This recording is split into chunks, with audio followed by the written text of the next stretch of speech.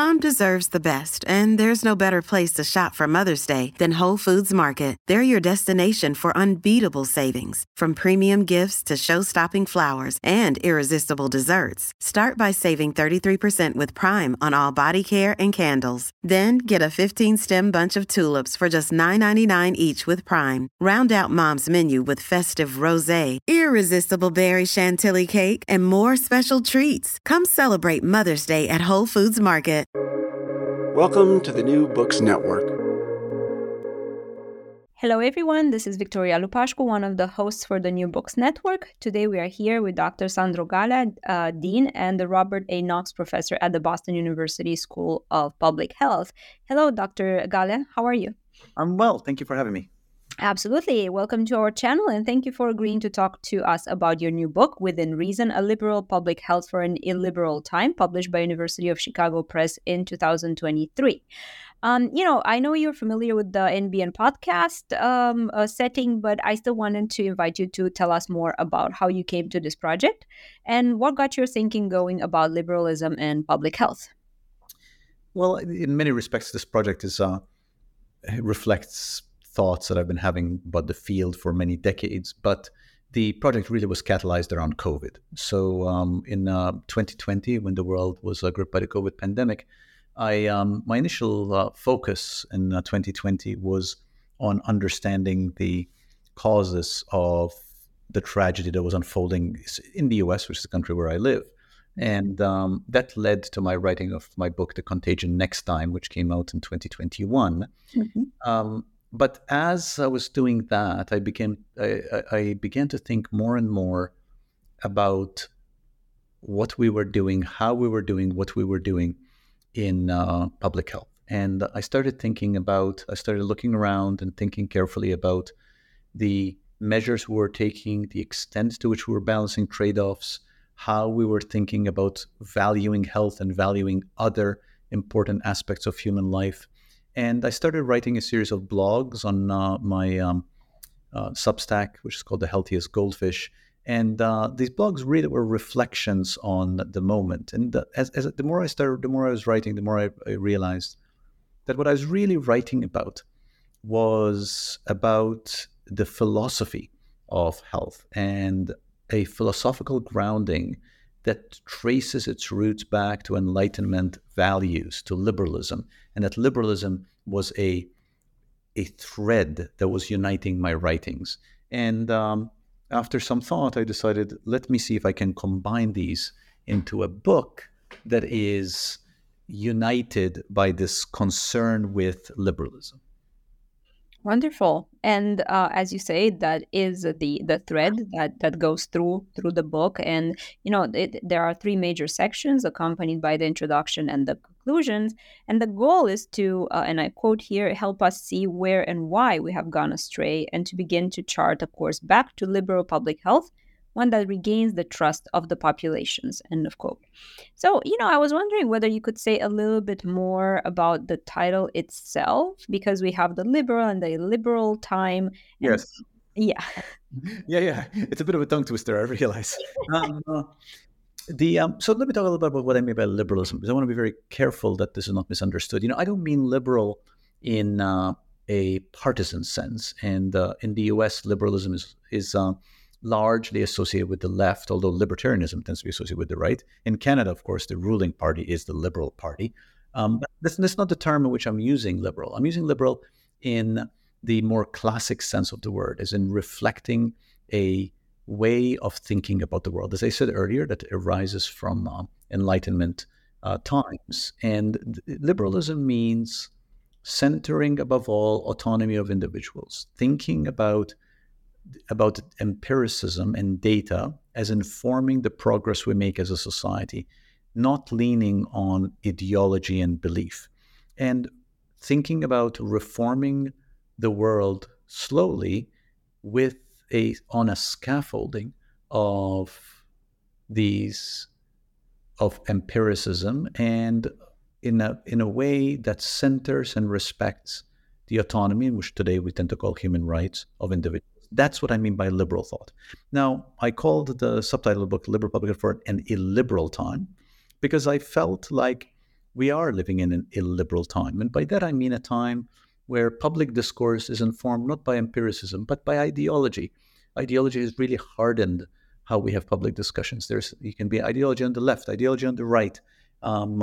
We have taken to neglecting empiricism and the dispassionate analysis of the options available to us. We have closed off our mind to trade-offs and to thinking about the range of values that we hold dear as a society. We have been willing to sacrifice the autonomy of individuals out of a pursuit of some ideologically defined greater purpose that often does not concord with what individuals want for themselves.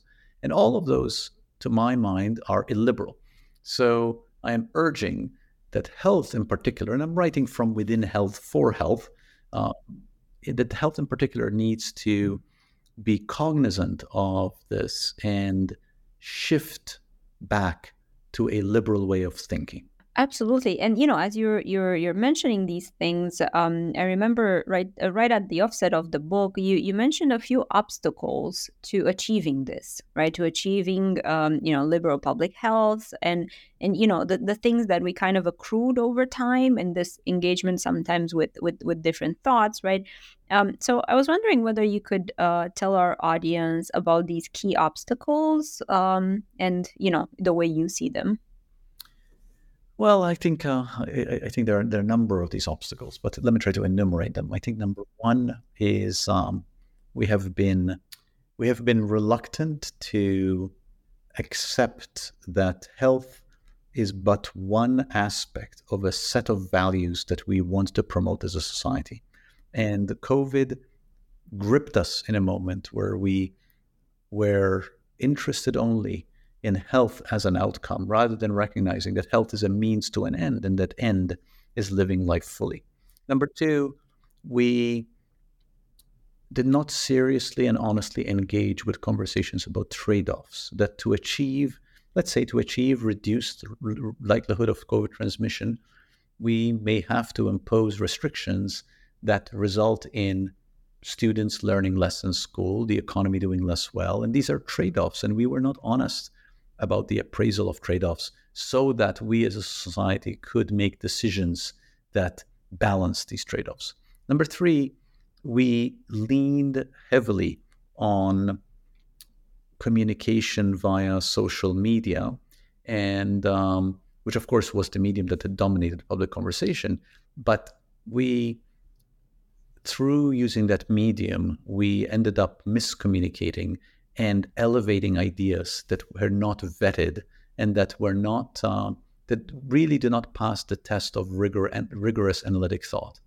And number four, we allowed the work of health to be aligned very narrowly with particular partisan interests, and that does not serve the purpose of health, which should be serving the health of everybody. So I think these four, among others, were real challenges that colored what happened during COVID and the state of health during COVID. And in part, perhaps in whole, the point of the book is to push back against this.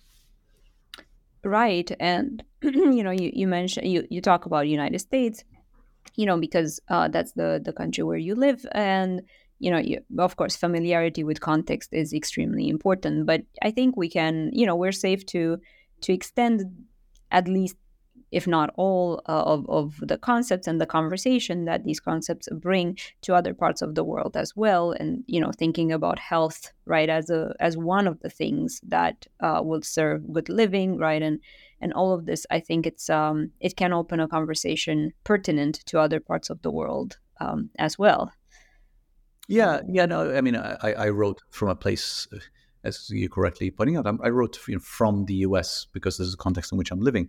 But I do think that these lessons are generalizable. I don't think that the US is particularly unique in going through an illiberal moment. And I think the prescriptions of thinking about health within a liberal frame are very much applicable to all sorts of countries. Right, absolutely. And we as we get into the book, right, the three sections, they comprise, as you said, of essays that you wrote in the newsletter, right? Mhm. And the first section, called Foundations, features reflections on the structural forces that shape health and on how these forces have at times been shaped by the illiberalism of this moment. And that's a quote from page 7. And, I was wondering whether you could share with us some of these reflections that are, part of foundations. Yeah. So, a lot of my writing before COVID has been around the forces that shape health in the world around us. My blog, a Substack blog, is called "The Healthiest Goldfish," and the reason it's called that is based on this metaphor around the goldfish. And many people have told the story in different ways. David Foster Wallace did it in a commencement address, and really, the point of it is that what really matters to the goldfish is the water around it, right? And as a goldfish, you often don't realize that. You don't realize because the water is so much around you. You don't think about the fact that you are shaped so much by the water around you. So a lot of my writing, both my academic writing, I'm an epidemiologist, is about context. It's about the forces in the world around us that shape health and how context is often invisible. So that's why The Healthiest Goldfish is the name of the Substack. Now, take that lens, the lens of looking at the world through the ideas of context, through the importance of context in the world around us, and apply that to what happened during COVID, where really it was the ideas of the world around us that shaped the experience that we all had. So, one particular example, for example, would be the decision soon after COVID hit to encourage everyone to work from home, who could work from home, to work from home. Now, at face value, right, that's an easy decision. You say, look, it's an infectious disease, it's spread person-to-person contact. So if you can work from home, right? So at face value, that makes a lot of sense. However, when you stop and think about it for a second, and you look at data, we knew data before COVID amply showed that people who were in the top 25% of income, top quartile of income, where a majority of those, 60 something, 65% of those people could work from home. But people in the lower 75% of income, which is the lower three quartiles, only a minority of those people could actually work from home. So when COVID hits and we say, if you can work from home, you should work from home, what we are effectively doing is we are saying that we are going to create greater protection for those with higher income because they can work from home than for those with lower income, right? So this was an example of where our thinking and our decision making in the context, in the water that we were all living in, time of COVID, acted in ways that I think are counter to the liberal principles that we want to adhere to. And because those principles would say that we should center first and foremost the health of those who are most vulnerable, and people with lower income are those who need protection more than people with higher income. So we acted in a way through illiberal thinking, and by that I mean ideological thinking and not thinking through the trade-offs of what we were incurring, that ultimately harmed us as a society. So that's an example, I think, of a element of context and decisions that were made without thinking carefully through the trade-offs, the implications, who was hurt by these decisions. Absolutely. And, we've seen in the United States and, North America as well, right? We've seen all the conversations that came out of it, but the decision still continued through the first year of COVID in a way. So, when you're saying that there needs to be a reflection, I think it's both in the moment, but also post factum, right? Of That's how. correct. Yeah, and I'm very careful in the book. The book is not backward looking. There's no finger pointing. I don't really question specific decisions, and I do that intentionally because I realize that many decisions were made during a difficult time, trying to do the best thing possible under really challenging circumstances. So I really try very hard to be upfront about that. But what I'm trying to do in the book, though, is to say COVID was a tragic moment. It was a tragic moment in North America, in the world, and moments like this, we owe a responsibility to future generations that we learn from them. So what I'm trying to do is to learn from this moment, trying to look ahead and learn from this moment.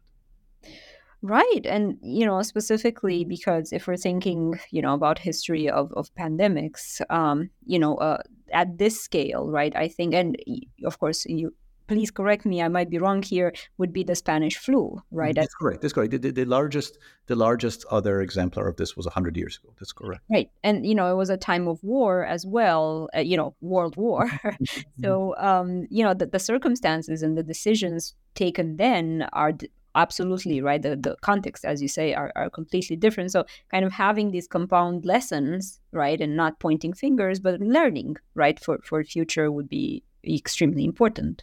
Right? Oh, that's correct. That's correct. And I think, hopefully none of us will have to go through this again in our lifetime. But at the same time, we know there will be other pandemics, whether they're in our lifetime or not.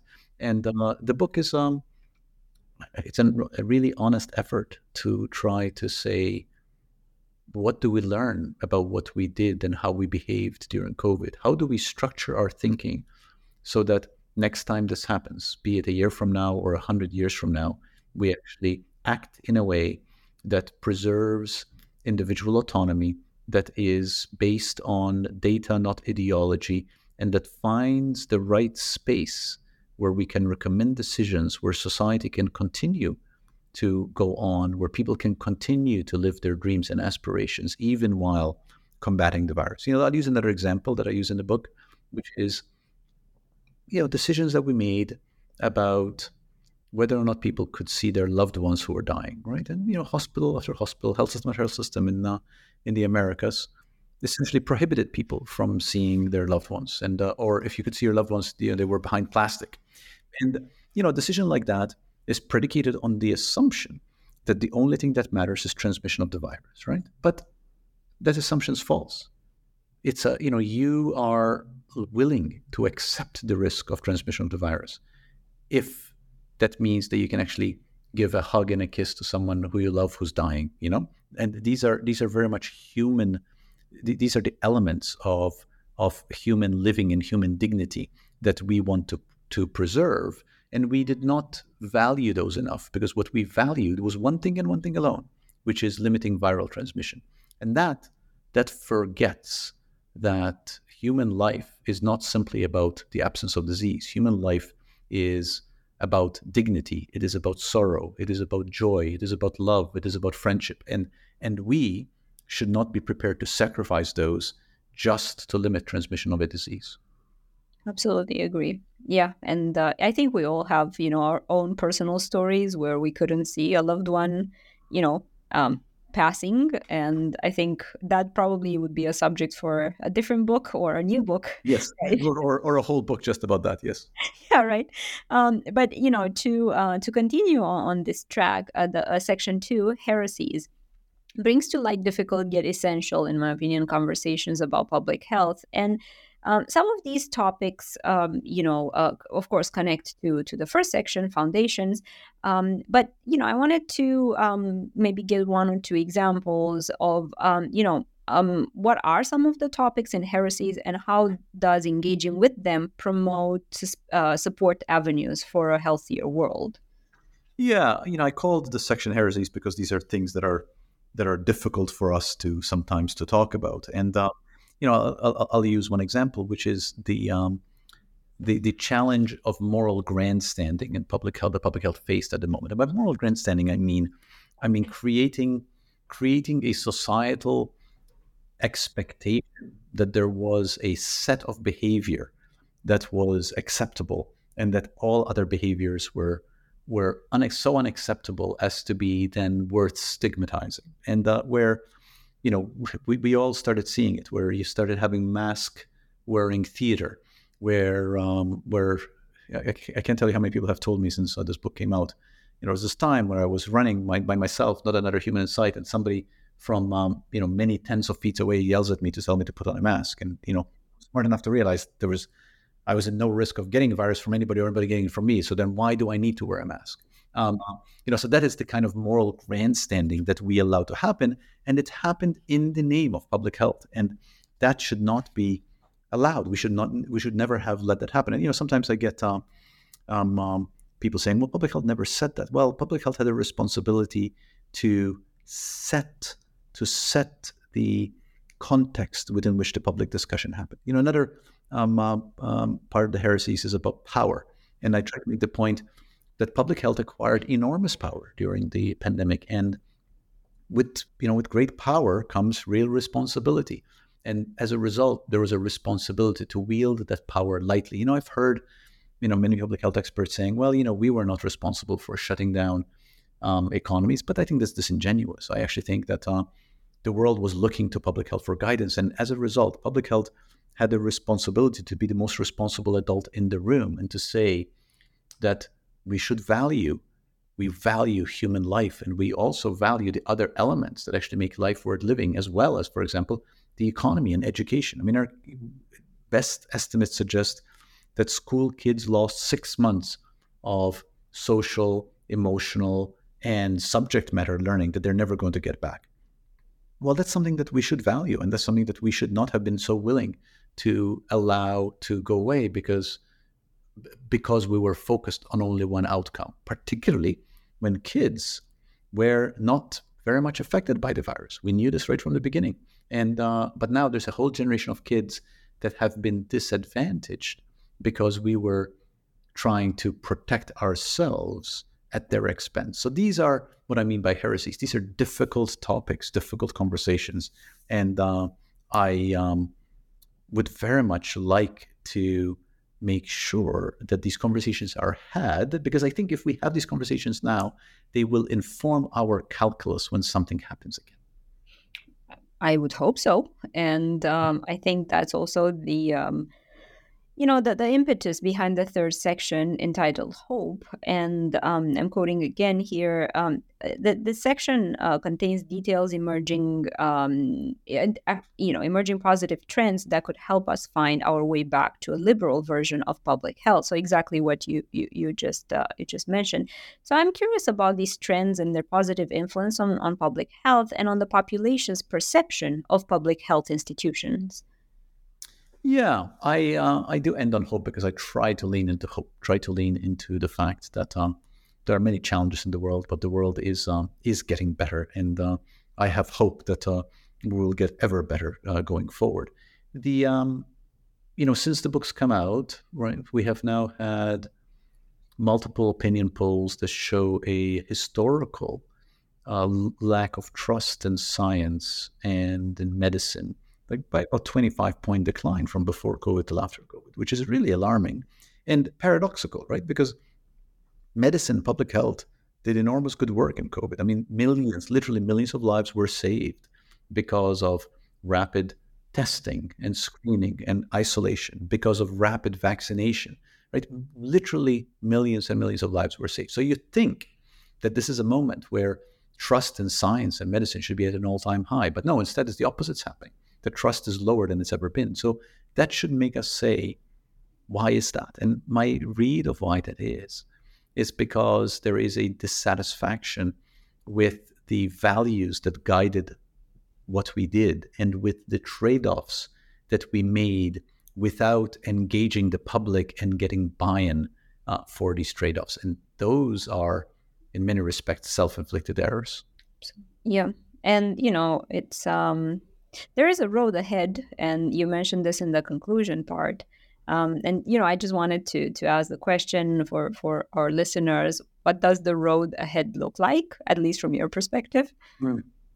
Well, I think the road ahead is this conversation. It is conversations like this that give me hope, Victoria, because what I'm trying to do is to get us to think. I don't have clear answers for much of this. And as I said, anyone who reads the book will find that I try to be very careful not to be so prescriptive. I'm simply trying to change our conceptual frame. And the fact that there has been willingness to engage with conversations to change this conceptual frame since the book has come out has been, I think, gratifying to see. And I think it gives me hope. It gives me hope that we as a species are willing to engage with the ideas that will make sure we do better. I have hope too. And, I definitely have read conversations about, the I mean, this sounds a bit trite, but the value of life, but not in the sense of what does it mean to live, right, with friendship, with connection, with not just have this constant fear of disease. And I think a lot of the conversation also spills into, right, other not just contagious diseases, right, but cancer, for example, or other parts where as the populations, different types, we're starting to think more about this type of fear and this type of understanding of life, and of course the environment we're in or go in and out at different stages. But we've taken a lot of your time, so I just wanted to ask one more question about the projects you're working right now on. Well, I'm working on a number of things actually with a colleague. I have another book that's just coming out called The Turning Point with my colleague Dr. Michael Stein, which is a series of essays, reflections.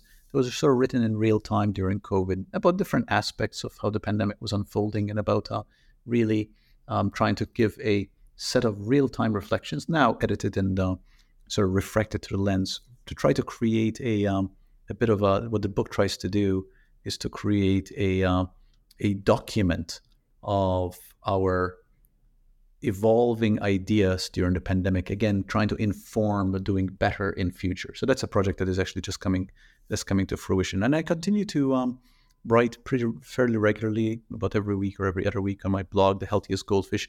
And what I'm trying to do now is to move beyond COVID and really to articulate a practical philosophy of health, to articulate the foundations that should guide our thinking about health, that can serve us in perpetuity, that can serve us well in future years, on which one can then create other thoughts as crises happen. So that's been taking up a lot of my thinking. Absolutely. And it sounds wonderful. I look forward to reading both the book, and I hope a lot of our listeners will check out the Healthiest Goldfish that you write about, and you have your thoughts there. I'm going to thank you very much for your presence with us and for sharing your thoughts and the book with us. And I really hope to have you here soon. Thank you for doing this. I really enjoy the work that you're doing. Thank you for featuring new books. I feel like it is the work you do and elevating new books is an important part of shaping the public conversation. So thank you for doing it. Absolutely. Thank you so much. Mm-hmm.